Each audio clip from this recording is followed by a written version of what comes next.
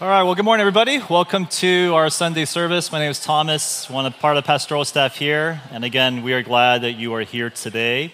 Shout out to all those who signed up for our welcoming lunch. If this is your first time on our Sunday, and this is the first time you've heard about us having a welcoming lunch and you did not sign up, feel free to still go. We would love to have you there. If you've been coming for the past few weeks and you forgot to sign up, would love for you to just join us. So please make your way. We have people standing in the grassy area that could point you to the direction of where the lunch is. So if you see a random person that's standing on the hill, just know that's where the lunch is going to be at. And it's a great way for us to meet new members and for us to meet more about our church and also to understand how bridge groups work at our church. So if you're curious about that, go to the welcoming lunch. And if, again, this is your first time here, our church this year, we are going through what we call a year in prayer. We're 2024, we're dedicating it as a time where we're calling our church to pray.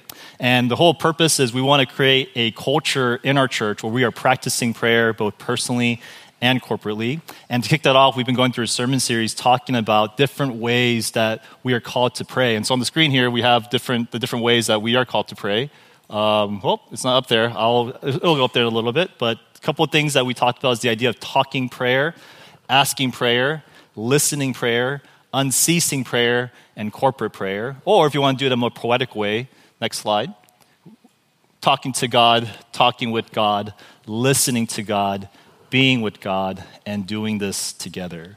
The first two parts, we learned how to pray through the practice and the teachings of Jesus, and we kind of focused in on what Jesus taught about how to pray. And today, what we're going to talk about is we're going to look at the book that shaped the way Jesus prayed, the book of the Psalms. And so if you have your programs or your Bibles, we're going to look at Psalm chapter 46. Psalm chapter 46. And this is coming from the ESV version for today.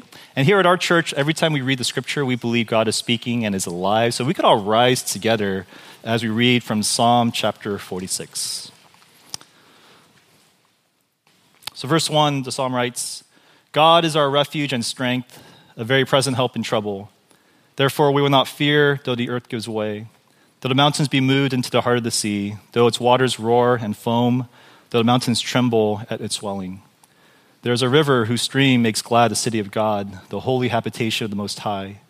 God is in the midst of her, she shall not be moved. God will help her when morning dawns. The nations rage, the kingdoms totter. He utters his voice, the earth melts. The Lord of hosts is with us. The God of Jacob is our fortress. Come, behold the works of the Lord, how he has brought desolations on the earth. He makes wars cease to the end of the earth. He breaks the bow and shatters the spear. He burns the chariots with fire. Be still and know that I am God. I will be exalted among the nations. I will be exalted in the earth. The Lord of hosts is with us. The God of Jacob is our fortress. This is the reading of God's word. Let me pray for us before we begin. Lord, would you speak to us today? Spirit, we invite you, O Lord, to stir in our hearts. May we have, O Lord, ears to hear, and may we be able to hear what you have to say to us on this day. In your Son's name, amen. You may be seated. Have you ever had a conversation with somebody where, as you sit down with them, you just could tell they do not seem interested in you at all, but they're only talking about themselves? I was reading this article from New York Times, and the author, he was sitting at a coffee shop, and he was just kind of like people watching, and he happened to be sitting what he presumed to be the first date between this guy and this gal, sitting together, and he overheard their conversation. And as he was overhearing the conversation during the entire time, he shared how he just heard this guy talking about his job, talking about his hobbies, talking about his interests, sharing amusing facts, while this poor lady just kind of nodding her head the entire time. And the author, he writes that he felt this sudden urge to just grab this guy and scream, for the love of God, just once ask her a question. And the reason why is because, and I feel like from the laugh, some of you know exactly what I'm talking about. You've experienced people like that. And if you don't know what I'm talking about, you're that guy. And the reason why that's so important, the idea of where we're not just like talking about ourselves, but we're engaging them, is because that's how you connect with people. You connect with people not just by sharing about yourself, but when there is a mutual sharing going on, when you have a conversation, that's when it's the beginning of connection and intimacy. And I think this is really important to recognize because this is a problem for many of us when it comes to prayer. Many of us, when we approach prayer, we're like that guy on the first date. We talk to God, we share about ourselves, we share about who we are. We ask God, would you bless this day? I have this and this going on today. We ask God, please, personal request, can you do this? Can you do this for me? We share our burdens. God, this is so hard, this is so rough, that's there. And at the end of it, we go, thank you for listening, God. Amen. And we're done. In other words, our prayers, if you actually think about the way you pray, it functions a lot like this monologue, where it's about you and you sharing, rather than like a dialogue where it's like a conversation that's happening. And that's a big problem because if you were here with us from the very beginning, what's the purpose of prayer? Prayer is not just praying for the sake of praying, but the whole purpose of prayer is so that you could connect with the living God, so you can experience intimacy with the living God. But if you are not having a conversation with him, how can you experience connection and intimacy? And this is why I think for a lot of us here, prayer is really stagnant in your life because you've been taught and you've been practicing this one-sided monologue your entire life. It's just you talking, and there is no intimacy in your prayer life. And so how do we grow from experiencing prayer as this monologue where it's you talking the entire time versus this dialogue where there's this interaction that's taking place with God? And that's where we're introducing the topic of listening prayers. This might be a new category for us, but the idea of listening prayer is that prayer, it's not just us talking to God, but we are listening to what God has to say to us. Why is God putting you in these circumstances? Why is God taking so long to answer your questions and your prayers? Why did God allow this to happen in that person's life? What is God up to? What listening prayer suggests is, why don't you ask him? Why don't you ask God what's he up to? Because when you ask God, what's happening is you are wrestling together with God through these questions and these struggles that you're having, and you're creating space to listen to what God might have to say to you. Soren Kierkegaard, he describes prayer like this. It's on the screen. He says, a man prayed, and at first he thought that prayer was talking. But he became more and more quiet until in the end, he realized that prayer was listening. Personally, for me, this is why I struggle with prayer for a long time, and I shared this at the pulpit many times, where I thought prayer for me, it was mainly about just me talking. And again, great discipline to do that. That's definitely part of the element of prayer. But the biggest game changer for me, it was this idea of listening to God. Does God have something to say to me in prayer? And I'm telling you, it just like shifted where prayer became this dry discipline to now this, I'm like really interested in each time I pray, like what's God gonna say? And I know as you hear this topic of listening prayer, and as I'm describing that, for some of you, this might be really unfamiliar territory. You're like, wait, I thought prayer was, again, it's a monologue. It's I speak in prayer, God speaks in the Bible. Like, isn't that the dynamic that happens? And that's the way we've been taught. So it's kind of unfamiliar for us. Or for some of you, as I talk like this, it might raise questions like, wait, we listen to God? What are we listening to? A voice? Like, what are we saying here? Or this might even raise concerns for some of you, because you had a lot of people in your life who play the God told me card. God told me to date you. God told me I should take this job, and I would have taken it anyways, but God just confirmed it. They do this God told me card all the time and just abuse that. And again, I totally understand the dangers of where that could lead to. So my hope today is I want to address those concerns, but I especially hope today to help us to learn how can we listen in prayer. Because I think my guess is for a lot of us here, if not most of us, this is a missing dynamic in your prayer life. And the way we're going to look at this is through the Psalms. The book of Psalms, if you're not familiar with it, it is the Bible's book of prayer. It is the Psalms are what teaches us how to pray.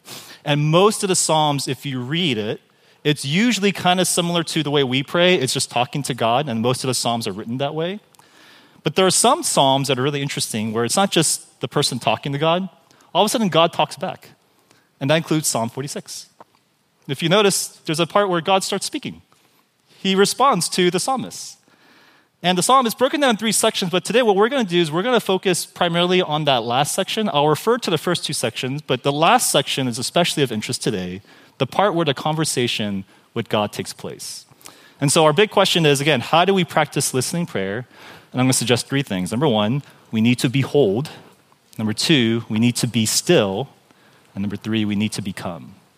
To listen to God, behold, be still, become. First, behold. To listen to God, we must first behold God. Psalm 46, there are 3 stanzas in this psalm. They primarily focus on who God is and what he is capable of doing in times of trouble. So look at the screen here. It's broken down this way. Stanza 1, I think it's up there. Stanza 1. We'll go up there. Stanza 1 is in the first few verses that are up there. It's the first break, and you could tell the brackets are there where it says Selah. That's how you could section it down. It's like the Hebrew word for like a pause or a break. And pretty much what stanza 1 is all about is the idea that God's power is over all of creation. God is ruling over all creation. And so when you see in the beginning verses, the mountains falling, the seas roaring, but God, he is our refuge and our strength. That's what the psalm is talking about. Stanza 2, which is after that first Selah, this is all about God's power over the nations, where the nations are roaring, kingdoms are falling, but God, he's going to silence them all. And then stanza 3, it is all about this call to come and behold this God who ends all disasters, who ends all wars. Come and behold him. So stanza 1 to 2, it is a description of who God is, versus stanza 3, it is a call to respond to him. And this is where all the imperatives begin. Come and behold, be still. And the reason why the Psalms is teaching us this, and it's interesting, is because this is actually how you pray. And I think for a lot of us, there it is. There it is. This is the first stanza, at least. For a lot of us here, what's interesting about this is it's interesting. The psalm. It's not actually, when you take a step back, this isn't a narrative. This is not an epistle. This is not a prophecy. But what is a psalm? It's a prayer. And it's weird. Like, he's praying, and it's mainly about God. Like, why? We don't pray that way. And yet the majority of this prayer, it's all about God. And it's because this is how everyone prays amongst God's people. We talked about the Lord's Prayer. Before you ask any petition, what is it? All about orientation. Our Father who art in heaven. If some of you might be familiar with the Acts prayer, adoration, confession, thanksgiving, supplication. It all begins with adoration. Before you confess anything, before you give thanks to anything, adore him. Or even the prayer model that we're going through, pray. It's all about pausing, reorienting.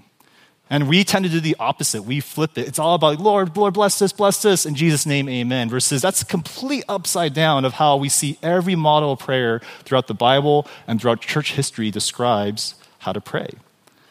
See, for us, the problem is most of us, when we pray, we are focusing primarily on ourselves. We think about ourselves. We approach God about ourselves. And here's the tricky thing. We do this not just with God. We do this with everybody. With everybody. There's a book called How to Know a Person by David Brooks that I've been reading. Great book. It's been a really, really helpful book. And David Brooks, you can take that straight off. David Brooks, he says, one of the biggest problems that people have in today's Western society is that we don't know how to really see people. Like, you see them, but you don't really see them. So for example, why do you often hire the wrong person? Why do you often find yourself dating the wrong person? Why do you trust the wrong friends? You don't see the way you thought you thought you saw. You thought they were the right person. You thought they were trustworthy, but you were off. Or to flip it, why do you feel misunderstood a lot by your spouse? Why do you often not feel heard by people? Why do you feel unseen? It's because people, not just you, everybody, we do not have a good ability to really see and recognize somebody. Why is that? Brooks says we have this natural tendency to just make it difficult for us to really look at someone and know who they are. He gives many reasons for this. He says part of it's anxiety, where we keep thinking, what should I say next? What should I say next? We're just thinking about the next thing we're going to say. Sometimes it's we stereotype real quickly, like, you're from Sunny Hills? Enough said. I know exactly how to fill in the blanks. But the number one reason David Brooks says why we can't see each other well is because we are far too self-centered to try. We are so much about ourselves. We're all about ourselves. We talk about ourselves that it's hard for us to really pay attention to the person before us. For example, if you talk to my son and say, you could test this out, like try it after church. Go to my son and say, hey, Judah, guess what? I bought a Pokemon pack and I got Charizard. You know what he's going to say? He's not going to be like, oh, cool, show me. You know what he's going to say? Dude, I got a Charizard, and he's going to describe his Charizard card. Talk to a parent. Parents, talk to another parent and let them know, dude, my kids are so crazy. They are the craziest kids. Guarantee, most parents will say, you think your kids are crazy? You should see my kids. And they start talking about their kids. Or talk about that crazy time where you had your wisdom teeth pulled out and it was really painful.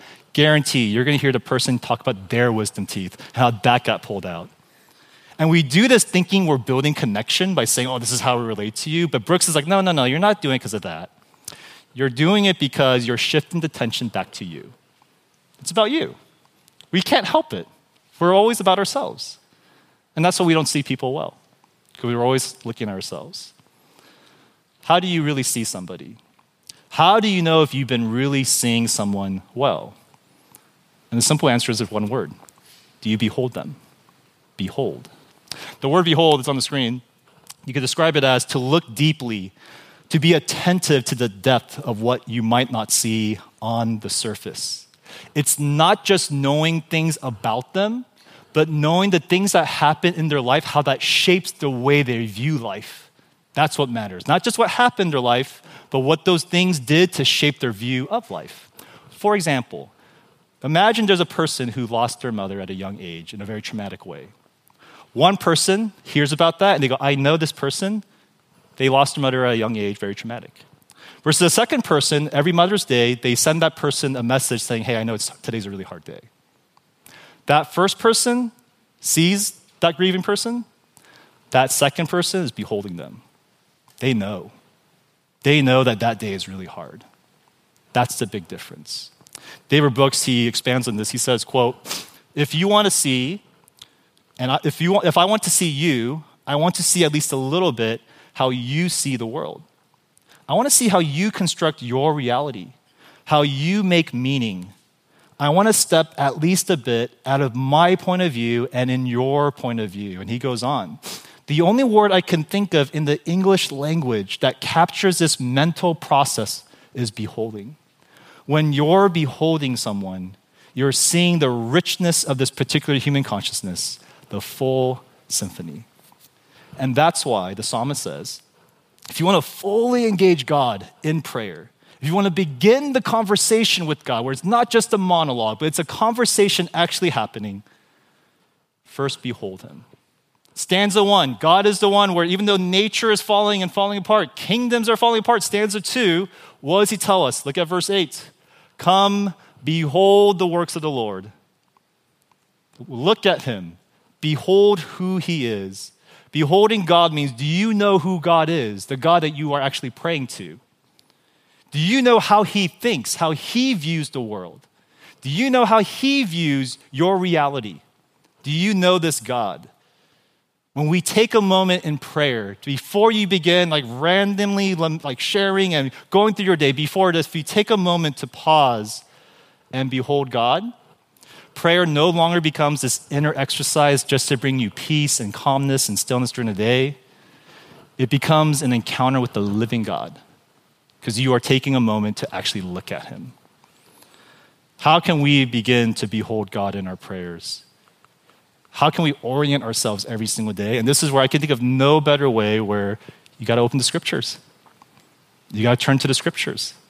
This is the best practice where most people whose prayer lives are dynamic, it's always a wedding of prayer and Bible reading together in that moment. Sometimes I hear Christians say, I really struggle with Bible reading, but I really enjoy prayer. I'm really good at that. And my kind of snarky response is, I don't think you really know how to pray. Because who are you praying to? How is this not this self-absorbed thing that's just kind of happening? When you orient yourself, this is who God is.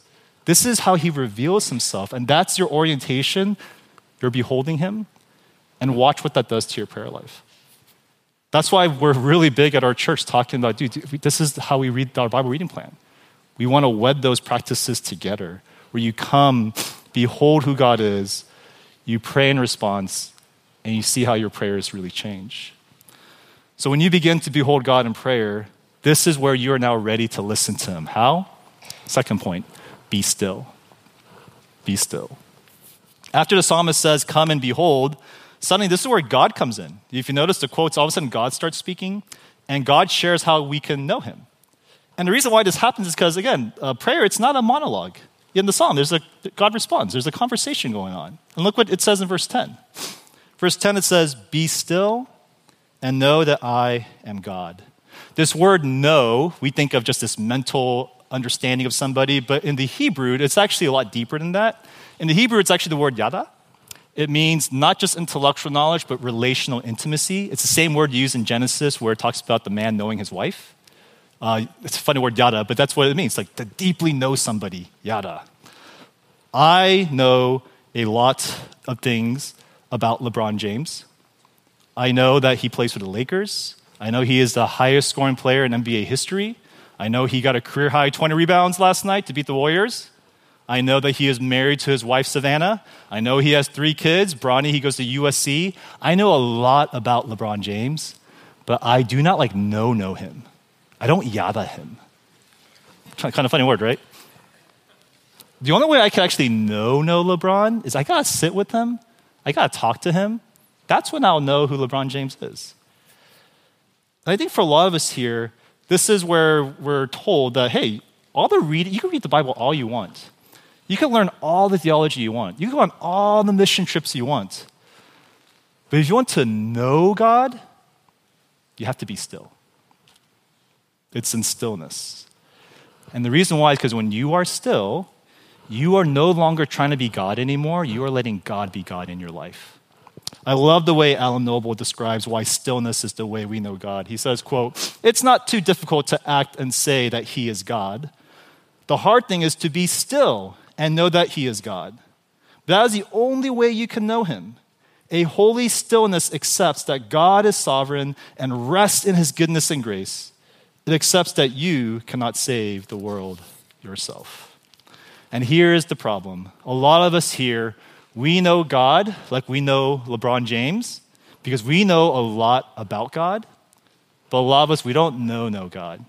We don't yada God because you're never still. All of us are so busy. We're like the busiest people all the time. You're working all the time. You have kids to entertain. You have notifications on your phone to answer. You have Netflix shows to catch up with.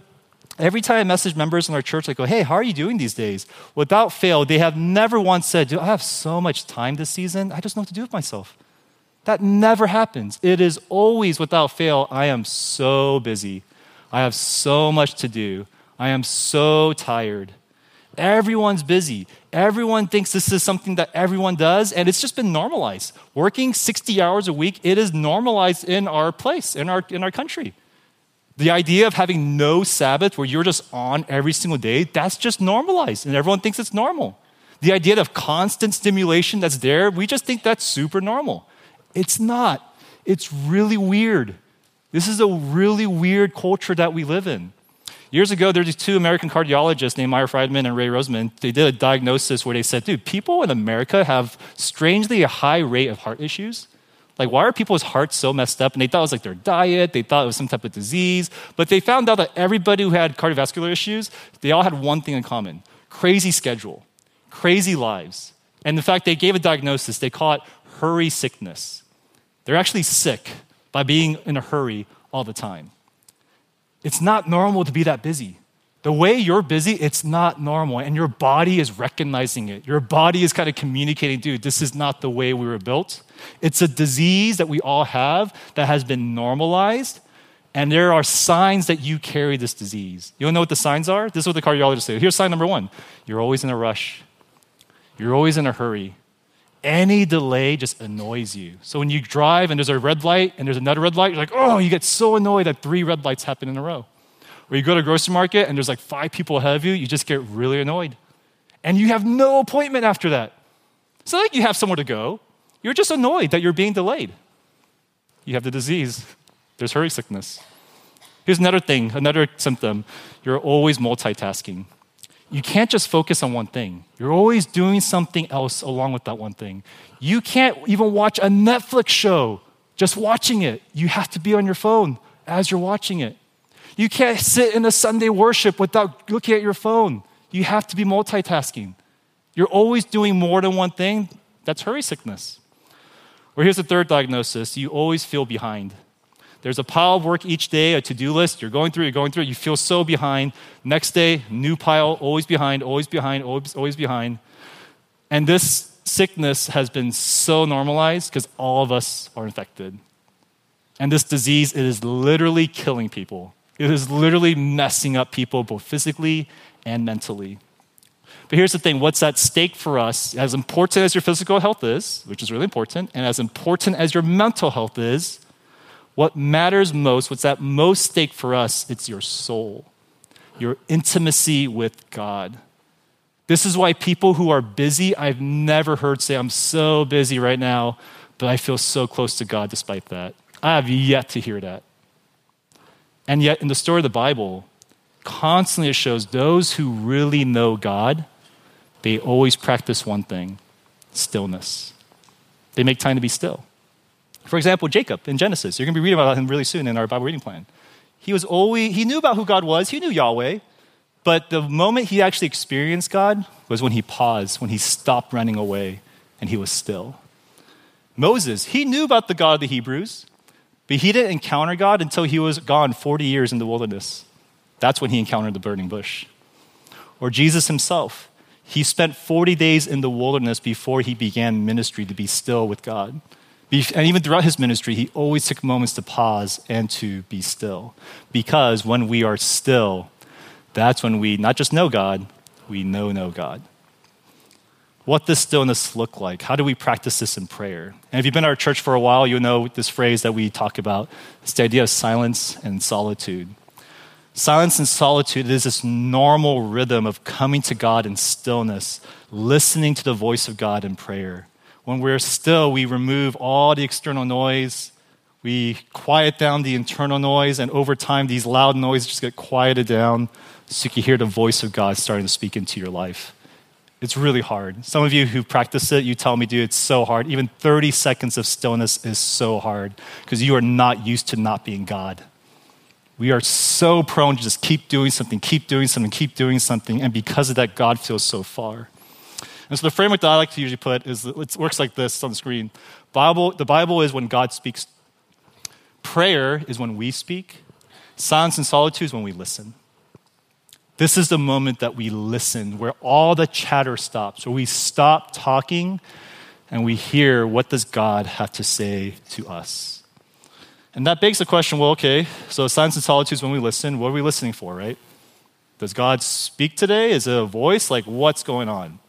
And the reason why we think that is because a lot of Christians today, this is the mentality, is God, he had something to say in the past, but after the Bible was written, it's silent now.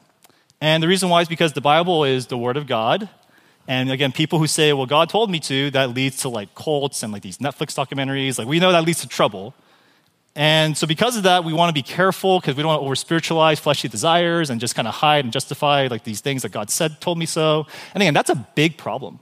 People who just say, God told me so, and they do all these crazy things, big problem in the church that we need to be very careful about. God never speaks contrary to what it says in the scriptures. But here's an equally big problem, is when we think because we have the Bible, heaven is now closed, God is silent, and he has nothing to say to us except from 2,000 years ago. That is an equally big problem because if this is true, that means when you read the Bible, it's just information. Just things that were recorded about what God once did in the past. Your prayers is just a dry discipline.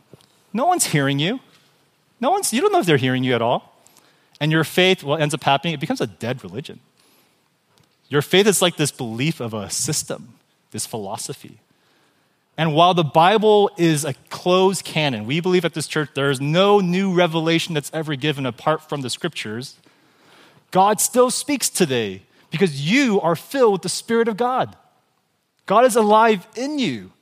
The canon is closed, but the Spirit of God is alive, speaking and guiding his people, present tense.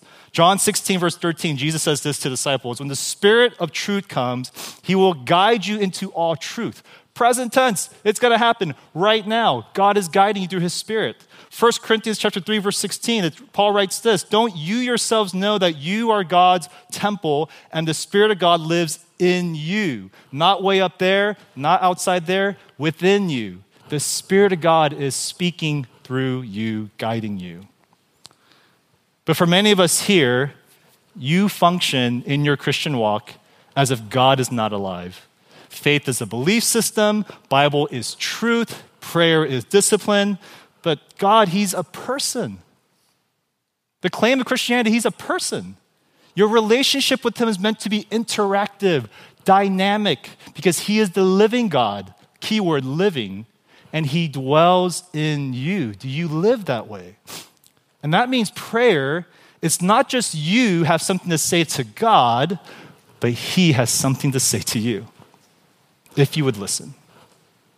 How do we listen? Be still. Be still and know he's God. Be still so the Spirit could bring truth into your heart. Be still so you can hear God. How do you actually do this? How do you listen to God? Let me just suggest two practical things. Number one, in your prayers, ask God questions. When's the last time you asked God an open-ended question? We complain to God a lot. We suggest things to God. Have you ever asked him a real question that you were curious about? Should I date this person? We ask our friends that question. We ask our parents that question. Have you ever asked God, should I date this person? Should I take this job? God, what do you think? God, why is my marriage so hard? God, why'd you take that person away from me? And what happens is when you pose the question to God, you are wrestling through this question together in prayer with the living God. And at the very least, you know what happens? So much clarity occurs in your question. Like, I probably shouldn't date that person. Like, that person's actually not that good for me. Or, you know what, I probably shouldn't take that job. So much clarity happens when you're just in dialogue with God, talking through it. That's at the very least what happens. But the very most, God might have something to say. He might have something to say. How do you know? Be still. After you ask that question, just be still. Take 30 seconds. Take 2 to 3 minutes. Take 5 to 7 minutes. Wherever you're at, what truth comes to mind? How do you sense the Spirit is speaking to you during that time? Evangelicals, they call this convicted by the Spirit. Baptists, they call it a word from the Lord.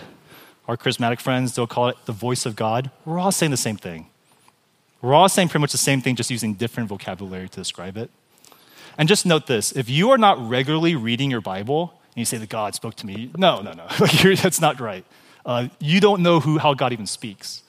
You have to familiarize yourself with the voice of God. Be familiar with what he's saying so you could sort through when is it God speaking, when is your flesh speaking, when is it the world speaking, when is it the evil one speaking. You must familiarize yourself with this. Let this saturate you so you are just so familiar with God's voice so that when you actually pause and you hear, I think this is God.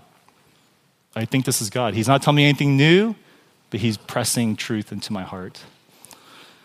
For me, when I pray, I always do this thing where I pray for 3 burdens every day. I just have a moment in my prayer list, so I'm like, these are just 3 burdens that are there. And I remember one time I do this prayer walk. I look like this crazy person in my neighborhood. I'm just like talking to myself and just like walking around, and I'm like sharing my burdens to God. And I remember this one burden came up where I was thinking about our church. And I was thinking in particular about our members, and especially about this year of prayer. And my big burden is like, man, I'm really wish and hope our members, especially the tenured ones, you who've been here for 5-10 years, I really hope they're hungry for God. Because I don't know if everyone is. I think new people, when we come, we're pretty hungry because we want to grow. But it's really easy when you've been at the same church for 5-7 years, you just become stagnant and comfortable. And my big hope and hope is burden, God, are they hungry for you? Are the tenured members and the leaders of our church, are they hungry for you? And I don't know why, but for some reason, as I was praying that, I felt this deep guilt because I'm Asian. I just feel guilty all the time. This deep guilt came in my mind where I'm like, dude, what was I doing the past 2 to 3 years at our church? Did I meet with enough people? Did I disciple enough people? Did I do enough Bible studies or book clubs with enough people? Why did I focus so much on finding a building?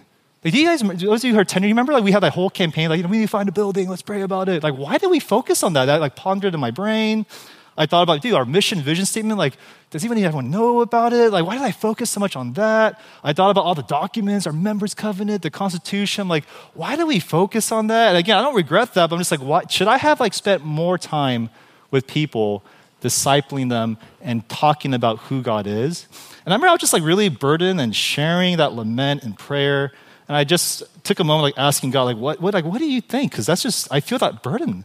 And I just sat in silence, just kind of feeling and just kind of sitting and just being in that moment. Again, I don't know if it was a conviction from the Spirit or a word from the Lord or a voice of God, but I just sensed this thought came in my mind where it's dude, the past 2 to 3 years were really hard for you, Tom. Come to me, all who are heavy laden. Come to me. And that was a flood of emotions just came out. I feel this trauma patient just holding it together for 3 years, and it's just this release just took place. Nothing new, but when I took time to listen, I feel the Spirit of God was pressing this truth that was already in my mind and just bringing it to the deepest depths of my soul. It was hard. That was really hard these past 2 to 3 years. Nobody will know what you did. But come to me, all who are burdened and heavy laden, and I'll give you rest. Something about that just spoke to my soul. And that's what happens when you listen. You hear God all the time on a Sunday in your Bible reading, but when you listen, it goes from your head all the way to your heart. And that's when something changes in you. And that's why a lot of us here, you have read the Bible so much and you are not changing because you're reading, but you are not listening. You are praying, but you are not being still. God has a word to say to you. The Spirit of God is alive in you if you would be still and let Him speak. And that leads to the last point. What happens if we keep doing this? How do we continually listen to God? Become. What happens when you practice stillness and begin to know Him? It's really interesting. Verse 10, it doesn't say, be still and know that I'm God, and then you're going to find peace. And then you're going to find rest for your souls. What does it say in verse 10? Be still and know that I'm God, and then look what it says. I will be exalted among the nations. I will be exalted in the earth. Last week we talked about this. God's plans for your prayers are bigger than you. It is bigger than your life. God's going to use your prayers to renew the new heavens and new earth into this world. We don't know how He's going to do it. He just says He's going to do it. Your prayers, every single one of them, are going to be used to create the new heavens and new earth. Your prayers are meant to do more than just fix your life. And today we see something similar. God uses your prayers not just for you to have peace, not for you to just have calmness or stillness, but to what? Exalt His name. God's going to exalt His name in all the world. When we think about exalting God's name in all the world, what comes to your mind? We got to preach the gospel. We got to go on missions. We got to do all these big programs. We got to do evangelism. But in the Bible, the consistent theme is God actually, He exalts His name, not primarily by what you do, but who you become. Who He transformed you into, that exalts the name of God. Because the story of the Bible is that God is king over all of creation, and He made humankind to reflect His image in the image of God, to reflect Himself to all the world. But what happens is we had totally destroyed that image. Why? Because we did not listen to God. We listened to the evil one. We listened to ourselves. We listened to the voices of the culture. And because of that, we are so broken, anxious people, angry people, depressed, fearful, because we are regularly listening to the lies of the evil one, the lies of the world, and the lies of the flesh. And that's why the gospel is great news. Jesus Christ came rejecting the lies of the evil one, rejecting the lies of the flesh, rejecting the lies of the culture, listening to the voice of the Father the entire time, all the way to the cross. And through His death on the cross and His life, He did what we could not do, living the life we should have lived and paying the penalty for what we could not do.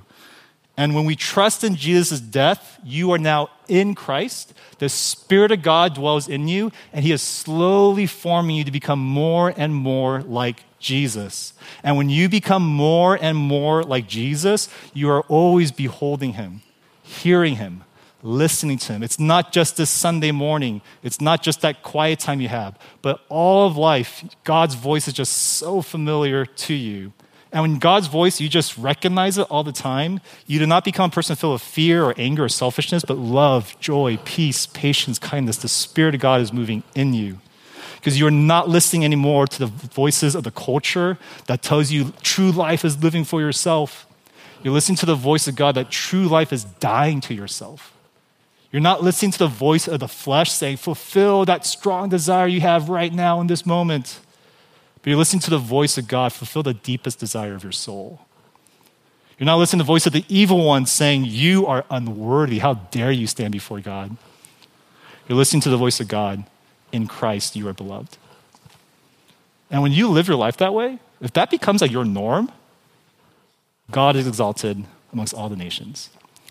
Who lives like that? Who could face circumstances with no fear, no worry, with a strong confidence and trust in the Lord? That's when you exalt God. That's when he exalted in all the world. Because you are so attuned, just like Jesus was, to the Spirit of God, guiding you, forming you, shaping you all of your life. This is what listening prayer has the potential to do. So to summarize, I know some of you, this idea of listening prayer, again, a little unfamiliar, maybe even uncomfortable to practice. Let me just push back a little bit. Just no matter your view on prayer, and you feel free to buy into that or not, whatever we're talking about here, do you believe God is alive? Like, is he the living God today? Does he speak to his people? Does prayer have any role in that? That would just be the challenge I offer to some of us. Or for those of you again who are still hesitant, how's your prayer life? How's your prayer life? Is your theology of prayer way stronger than your practice of prayer? Let's raise them up. Strong theology and strong practice, and let's see what happens. And so for us here as a church, what's our practice for this week? Again, we have as a church a resource here on how to have a quiet time. We tell, it's really daunting to say pray every day. How about just spend 10 minutes a day? That doesn't sound as daunting, right? You have like 10 minutes each day to be still. And if you're really excited, 15 minutes to be still, to come before God. And this is where it's implemented, where we're not just reading scripture and asking, but again, next slide here. We have this acronym PRAY, where from the beginning, we just pause. Be still, be silent. This is hard. It could be boring. See the boredom as an act of purification, getting rid of all the disease of hurriedness out of you. Pause for like 30 seconds or a minute. Then reorient. Read the scriptures. Join our Bible reading plan. Behold who God is. Who is this God you're praying to? Then ask. Ask boldly. Ask with confidence. Ask unashamedly the things that you actually really want. And then the last part is yield. You did a lot of talking now. Just pause. Be still. What if God has something to say? This is where you listen. You may not hear anything. You may not sense anything. But some days the Spirit might really surprise you. And so as we take a moment to pray, I really hope that we could really take this into our hearts where our relationship with God, it's not this monologue, but it is this dialogue. It's not a dead faith, but it is a living, interactive conversation with the living God. So let me pray for us on our behalf.